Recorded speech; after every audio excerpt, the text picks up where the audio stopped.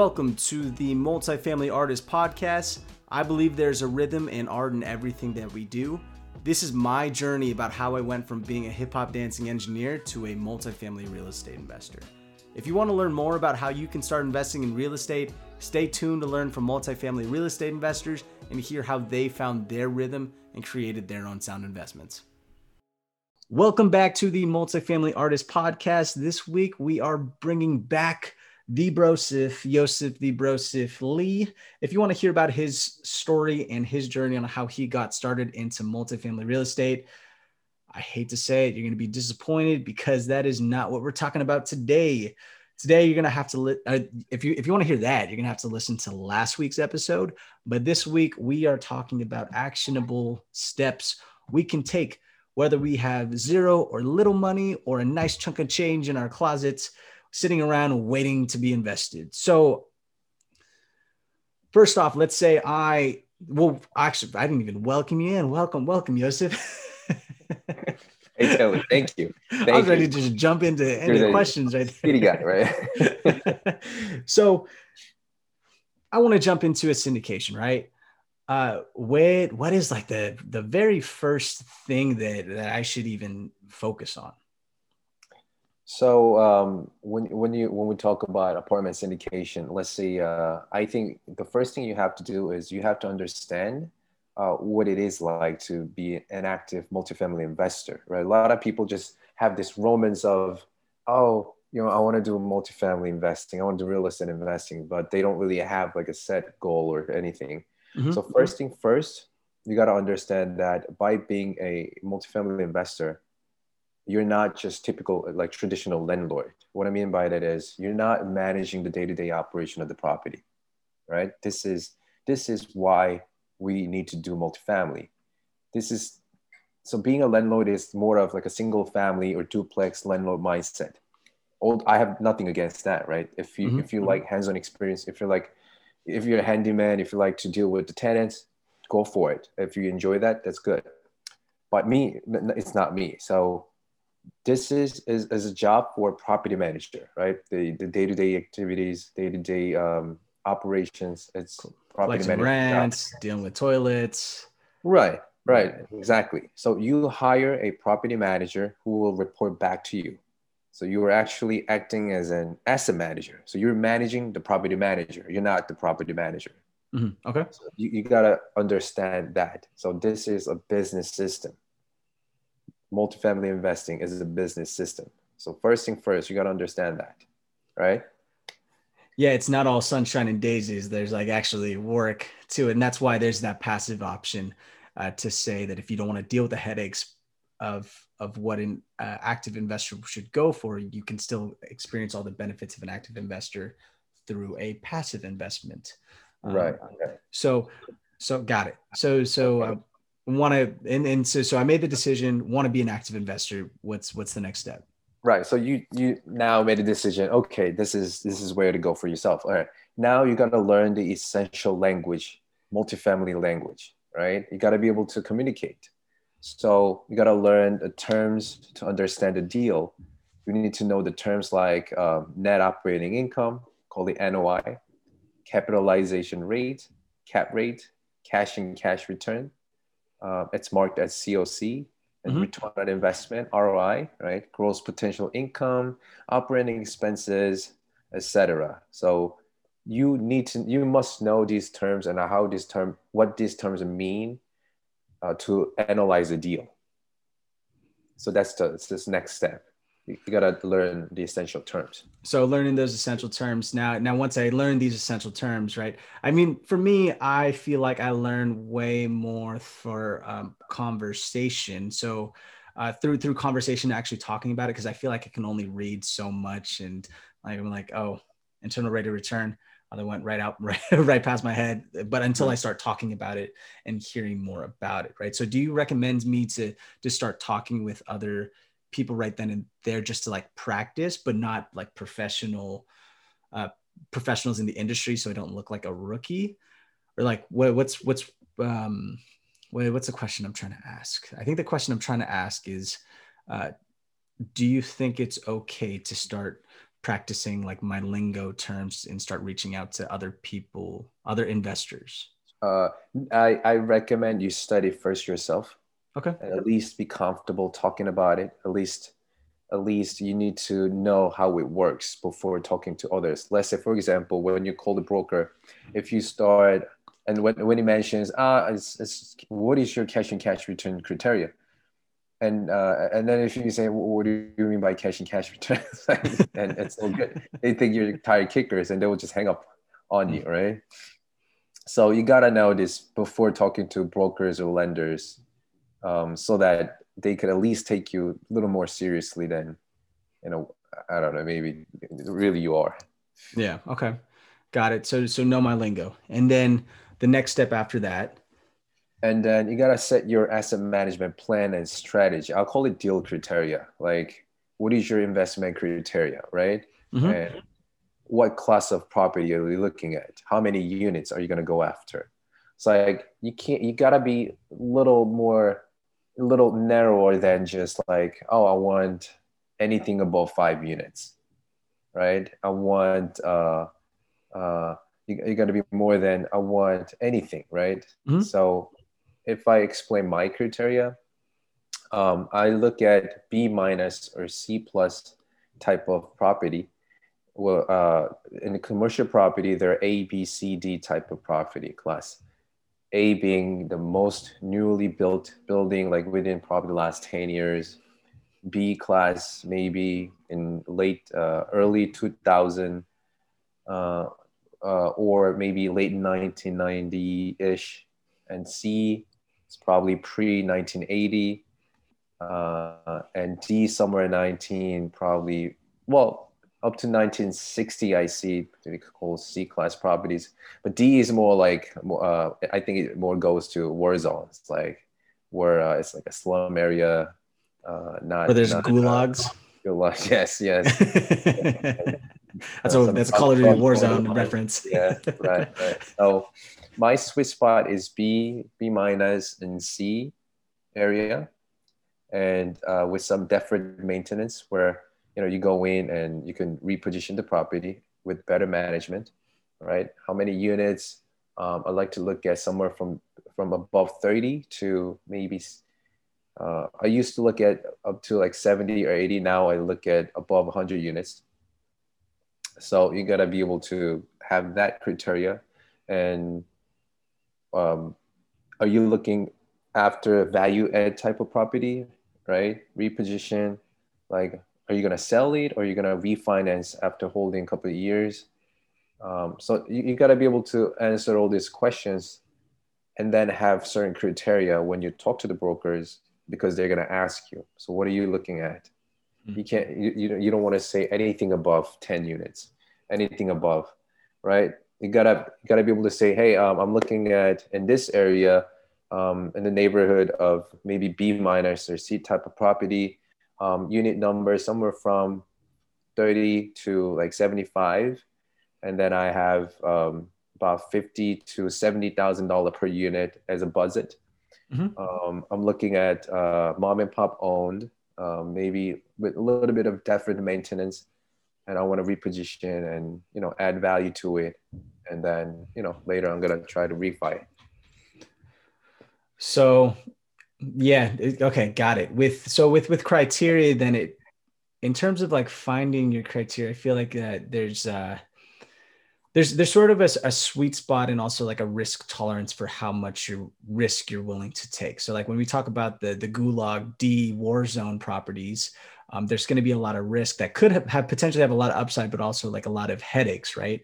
Yes. Whereas the C and B, there's a little bit of both. With you could have the headaches, but having like a nice little stable, um, sem stabilized property, but not as stabilized as a class A property. And so what it sounds like is you're trying to figure out how much risk you're Mm-hmm. willing to take when it comes to that criteria. Because something else that also came into my mind too is, let's say I want to look up, or I felt like the type of the number of units almost felt what's the word I'm looking for, um just like out of choice, like I'm gonna I think I'm going to do like 30 to 75, 75 units. Do you understand? So Right. where did that number come from?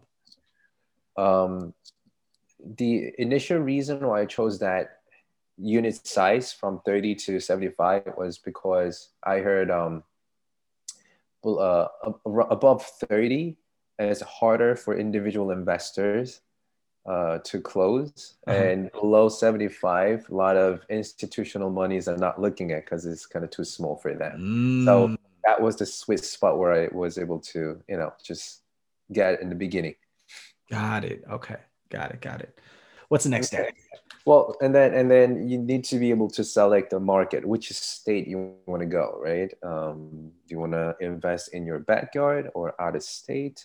In my situation, I was targeting out of state because my backyard, New York City, didn't really make sense to me as far as the number goes, right? Mhm. And if you decide to go to out of state, then where you want to go? I was settling down to Kansas City, Missouri, but I also looked at Knoxville, Tennessee, Georgia, Atlanta, and Florida, Tampa area, etc. And most importantly, why these states? Because you gotta be able to look at some metrics, right? You gotta be able to see the population growth for the last 10 years, 20 years, job growth, median household income growth, crime rate, like condo value or house value growth, all these metrics. And then you got to be able to tell, okay, there was a growth of population, growth of home values, etc., low crime rates. This tells me that these states are good, right? We don't want the states that population is consistently going down, right? Because we are in our apartment business. We want to have a people to live in there. So these are the numbers, metrics, and there are free websites out there where you can actually check these data, right? Geomaps or census. And I also started using a program, and it was actually designed by one of Jake and Gino members, Brian, called Nomad. You punch in the address, it will just pull up all the data from census. Programmer Mullen. Yes, yes, yes. Yeah, yeah, yeah. Great guy. So I like to Really use the smart. program. So after all this, you should be able to pick handful of states where the numbers make sense. Okay. So I pick these, I pick these states, right? Or let's say let's just throw in Texas, for example, because I know Mhm. Texas is blowing up and Yeah. everybody's trying to go to Texas. So I pick Texas. What's next? Okay. So now you pick the Texas. There must be a reason, right? Because either you're coming from Texas, or you have buddy in the Texas, or you just purely you knows no one, but you just like the Texas numbers, right? Population growth, median Mhm. income Right. is consistently growing. Rent growth is solid. Mhm. Crime rate is not as crazy as other places. So yeah, Texas is let's just say Texas is my thing. Okay. Texas is So not my you market. But right. just for this example. Okay. So you picked the Texas. Now you got to build a core team here. Okay. Um, Again, like I said, you must have a partners, right? Once you select the market, then you have to network there. Be active in an investors group like biggerpockets.com, Texas Real Estate Investors Group, or something like that. And in Facebook groups like local meetups. Nowadays, everything is virtual, so you can easily attend the virtual meetup out of state in Texas, right? Right. And you know, I mean, you can do it alone if have all the resources and great amount of luck, but it's not the case. So you gotta have a good team, and you need to find the partners who have different skill sets, right? If, like I said, if you're from the local market, if you're from Texas, that's why you like Texas, then you gotta find other people that complements you. You're gonna be the deal finder. You're gonna be the local point person. Then you might want to bring in, someone who can raise the capital. You might want to bring in someone who has more experience, because the lenders will ask you, like, who in your team has multifamily investing experience Hmm. as a GP, right? Right. They're going to ask, well, who in your team can sign the loan and show the balance sheet, right? So the key principle. So you got to be able to gather all these team members to and all the puzzles to create the entire picture. Okay. Now I'm gonna challenge this question, this part just a little bit, and not challenge it in a bad way, because this is actually a personal experience. Because I actually was looking into San Antonio, Texas, for example, Mm-hmm. and I was starting to network with some people, but since I was so young and I didn't have a lot of experience, one of my things was like, oh, I could raise capital, right? But one of the issues that I had though when raising capital is I feel like so many people are just trying to raise capital that it's hard to really kind of break into, let's say like or find like partners that would trust you if you've never done it, Mm-hmm. right? And same with finding a deal. Like since it's so competitive, I feel like everyone's trying to find a deal. And so what's some advice that you would give, because like in theory, like it does sound feasible, Mm-hmm. like I can do this, but for Right. me on my end, I could go up to you guys and say like, hey, I could raise 500K from you, like you want to give me a little bit of GP, and I feel like that's not going to come off very good to you and your Mm-hmm. team. Mm-hmm. So like, what would you recommend for that? So my recommendation will be then still keep pounding for finding a deal, Hmm. right? Just keep networking with the brokers and go into the LoopNet. I mean, LoopNet, we don't like the deals in LoopNet, but we also know that it's a way to find the brokers, right? Right. So just find the brokers, keep talking to them. I'm not trying to say bother them, but in a professional way. Just don't lose the contact. Just constantly just check them out and if see and with the clear deal criteria, you gotta give it to them and make sure you're committed and you're serious and find a deal and bring the deal to the sponsor group. I think that's probably the easiest way in your case. And at the same time, I suggest you're young, work, right? I know the whole notion of why we're doing multifamily is not to have an active income, but passive income. But until we reach that goal, we gotta have active income producing jobs, right? We have to constantly work, save, and use that saving maybe later on to probably add a little, you know, down payment to a JV deal. You could probably use that for your JV deal. Okay. So again, it could be a very long process. That's why I think you should fall in love with the process, not the results, because it might take longer than what you think. Yeah. And that's what I'm experiencing now too. Cause actually, it's funny that you bring that up, is I'm currently trying to find deals, and I'm cold calling for some of my local partners over in and Minneapolis and St. Paul. Mm-hmm. And cause that's what I ran into is, Mm-hmm. you know, like, yeah, I could raise some money. And then, these people are like, we don't even know anything about you. Like, Mm-hmm. why would we even trust you with a GP Mm-hmm. seat? Right. So no, that's great advice. That's Yeah. great advice. Um, I heard a story from someone who it was a newbie, but he actually whenever he passed by some multifamily property, he will just check it out and look into it. And one day he bumped The owner. into the owner, and then they Ah, got engaged in the conversation, and the owner was actually telling him that he's thinking about selling the property, and he was asking like, and do you know any brokers or anybody who can help him out? And he actually was able to bring that deal to some group of sponsors, and he became a part of ah. the sponsorship. So what I'm trying to say is, if you think this is a way, stay in the game. No matter Mhm. what, just stay in the game, get your feet wet, and just keep hustling. And things happen.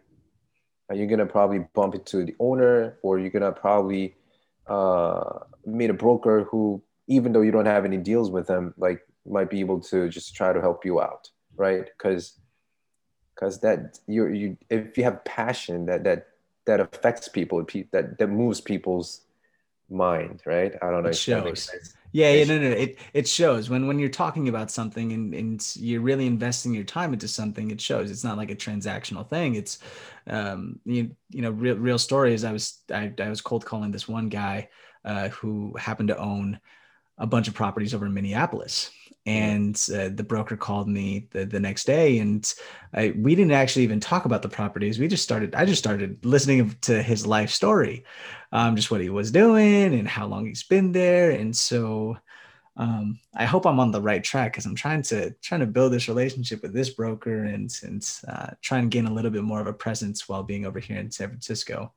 Mhm. Um, Yeah, I think you're doing the right things, and I can tell Perfect. you're hustling. You're passionate about the real estate, and you're trying really hard to connect with people. I see you everywhere, right? So I think it's a good sign. Yeah, thank you. I'm trying. I'm trying. Okay, so going back to the steps, and now I find my market. I'm building my team. What's and let's say this deal that I'm talking that I was talking with this broker ends up working out, right? So Right. So now you got the deal, right? You have the offering memorandum. Maybe if this is off market, you would just be able to ask the owner through the broker owner what the T12, like the last 12 months of profit and loss statements, income mhm. statements, and rent rolls. So with these items, now it's time for underwriting, right? Either you or one of the members from the group must know how to underwrite the deal. So usually people use analyzer. I use analyzer called Synthesis. It's created by Chris Chris Jackson. Jackson, yeah. It's a great one. Before I used Michael Blank's deal analyzer. It was also a great one too. Um, so it's it simply means you analyze the deal, right, to see if it meets your criteria, the criteria you had before, right? So you ask for financial documents, the ones I mentioned, and you just plug in all the numbers like rental income, average income, expenses, your future rent, pro forma, debt service, and all that, and just see if this property is a good deal or not by looking at the return on investment. Like, the does cash and cash return meet your criteria, and internal rate of return meet your criteria? How long are you planning to hold it? Do you think you can bring this deal to your investors and convince them to invest with you? Right? Is an opportunity. So you got to be able to answer all that. Hmm. So So underwriting, underwriting is critical part. learn how to underwrite. Mm-hmm. Got it. And Based on actuals. yeah, based on the actual numbers, a lot of the time the seller will give you the pro forma, their future number, the number that they think it will eventually produce. And you tell them, no, we want the actual. So that's when the purchase price negotiation starts. Our purchase price is based on the actual numbers. Let's say 2 million. You're asking for 2.5. We can't do that because this is it. And one way or the other, you were able to negotiate. Let's say now finally your two minds meet and it's under contract. It's under contract, and I got it. I'm speaking this into existence. I'm gonna get a deal under contract. So it's well. One thing I do want to touch on too, just based on what you were saying with underwriting, is that I feel like it's very nuanced when it comes to each market, and Mm-hmm. so really figuring out that the under how what the rules of thumb are per market differentiates. Like the rules of thumb in California can be going to be completely different than the rules of thumb when it comes to like Minneapolis or Kansas City. Yes. Am I on the right That track?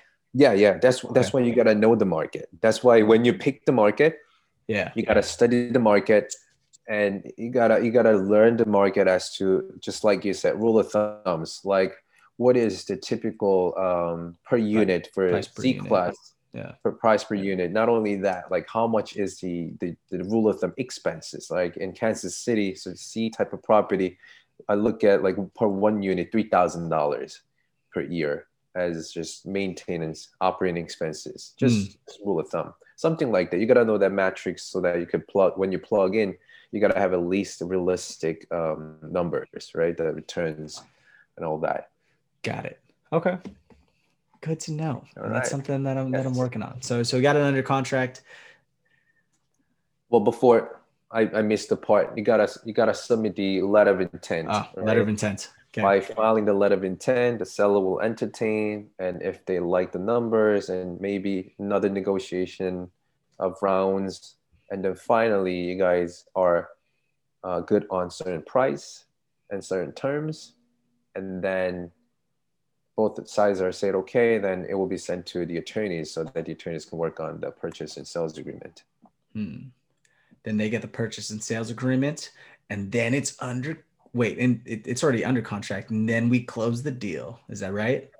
Yeah, once the deal is under contract, and you're gonna have to pay earnest money deposit, right? That's usually if it's when it comes down to the syndication, it's usually the sponsor group that have to pay earnest money deposit to lock the deal.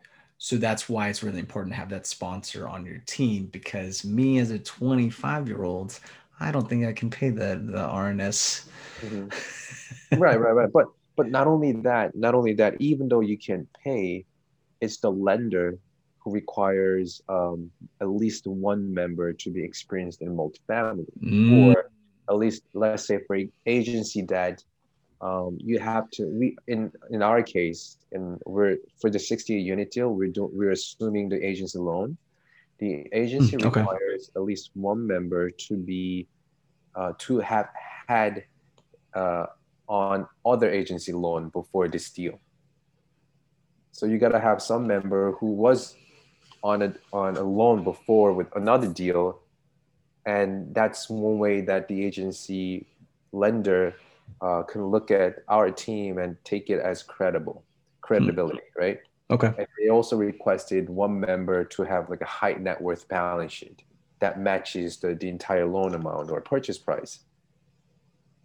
So it's whether or not you have earnest money deposit is not the end of the story. You gotta have a team that fulfills everyone's taste, lenders, brokers, right? Otherwise, you're not gonna get the loan. Then you can't close. So there's a really large emphasis on the team, huge Right. emphasis on the team. And then, like you said, multifamily is a team sport. Mhm. Got it. Okay. Because let's say everyone has $10 million each, right?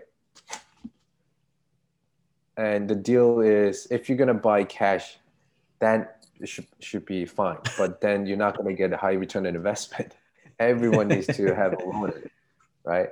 Right. So just because you have money, but if the lender says, okay, you guys have money, but who's done the multifamily deal before? Is anyone as a GP on another deal? If no one can say yes to that, and you're not going to get the loan, Then you're not going to get the loan. although you have money, right? So that's why it's a team sports, and it's very important.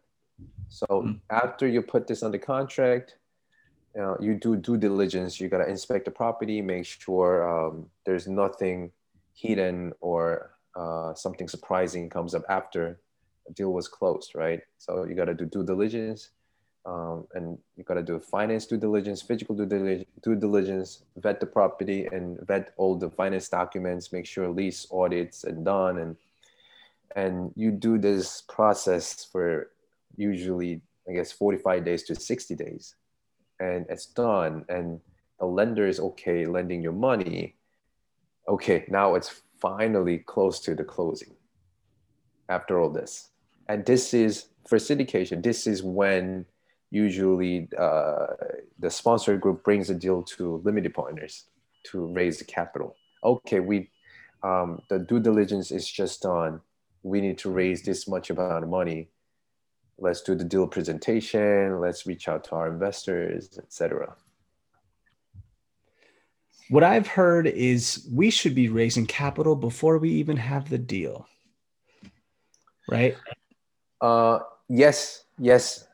I think what it means is you should be talking to the investors, I mean, you wouldn't be able to raise capital when you don't have any deals, right? They're not gonna put any money. But I Right. think you should constantly talking to your potential investors as to your deal criteria, why you're doing this multifamily. Usually, in the beginning, the potential investors will be your friends or your family members, right? So just constantly talk to them why you're doing this and your goals and your passion and that you want to help them out too, and why it's beneficial and why they have to invest their hard-earned money. Um, and then when the deal actually comes, you can show the deal to them and then convince them about this deal. But if you have no potential investors whatsoever, never spoken to your friends, when the deal comes, you It's have no live. one to talk to, right? You'll be scrambling like crazy during due Yeah. So diligence. I guess it's about the touch. Like you gotta have constant touch with your potential investors, and even before you have the deal. Yeah. Got it. Do you get soft commitments as well, just as um, like, hey, I'm willing to put in like do you present like a sample deal deck as well as like a soft commitment, say like, oh, I'm cool to invest 50,000 if a deal comes up? Like, is there a document that people usually give? Mm-hmm. I think it's a one way Okay. to just have constant touch with your potential investors, and maybe you could just show them just to get them interested. Like this is the type of deal that I want to do. This is old one, but I'm looking for a deal like this, and once it Yeah. comes, it's gonna be similar to this one. So Mhm. this is a return. This I'm filming a is podcast right uh, now. I'm so sorry, mom. hey mom. She's trying to give me my snowboard pants. I'll keep this in here. It's cool. That's fine. That's fine. Go ahead. Go ahead. Sorry, I didn't mean to cut you off. No, no, no. It's okay. So yeah, that's I think it's one way of engaging your potential investors Okay. before the actual deal. Got it. So I raised this money. It's all looking good. Numbers make Yeah, sense. and I guess close. Close. And then you actually have to manage the asset. Right, But right. that's a whole other episode. We could talk about that Right, right. now because we are way over. But I appreciate you, Yosef, for staying over and really just answering all my questions. Yeah, it's all right. It's only 11:50 here. Oh geez. Oh, only 11:50, just 10 minutes till midnight as I'm Yeah. keeping you up. Oh, you know what? Since I'm W2 myself, right, in the daytime, I don't really have that much time to do multifamily. So usually, and my one of my partners from California. So usual meeting time is late. Like I could do 11. I could even do 12. I had a meeting that usually went over to the 12 o'clock, and so I have no objection to that. That's my work. What time do you wake up? Usually 6:30 or 7. Wow. It's my Inspiration. habit. Like I don't get that much sleep. That's bad habit I developed throughout my law school because I worked full time and went to school at night. So that's how I have started forming that bad habit because I had to cut down my sleep hours to catch up with the studies. Got it. Same thing happens here too for multifamily. So you're already accustomed to the 6.5 to 7 hour sleep schedule. Yeah, like four or five. That used to be my sleep hour, 4 or 5. 4 or 5. Yeah. Wow. That is and you know what's crazy, that there's not even like any single wrinkle or bags in your eyes. I have no idea how you do it. So whatever law school did, and your facial routine too, I'm definitely gonna have to get that from you because Next I am not episode. trying to have wrinkles. Next And now episode. completely unrelated to multifamily. But again, Yosef, thank you for walking me through these steps, answering my questions. I appreciate it. And my audience is definitely going to appreciate these questions because I'm sure they've all had these questions as well. I don't think asked the question that nobody else asked. But anyways, where can people reach you if they want to get in contact with you? I have a LinkedIn, Facebook, and Instagram accounts where you can just type in Yosef, your Brosef, Yosef, your Your Brosef, Brosef. That's a nickname I was given by my mentors. Everybody calls me Brosef. So you punch in, I will pop up. You can connect, send me a friend request, whatever. I love to be connected with like-minded people. I have a website, syndicator.com, www.syndicro.com. Man. Yeah, I'll put it in the show notes as well. Awesome. Well, thank you again, Yosef. And thank you, everyone, for listening. And we'll see you on the next one. All right. Thank you very much, Taylor, for having me here. It's fun. Alrighty. Thanks for listening to the Multifamily Artist Podcast. If you got any value out of this episode, I'd greatly appreciate if you head over to iTunes, leave a rating, and review the show, which will help more people receive that same value. If you're looking to connect and talk more about multifamily real estate, you can reach me at inrhythmmultifamily.com. Thanks again, and I'll see you next time.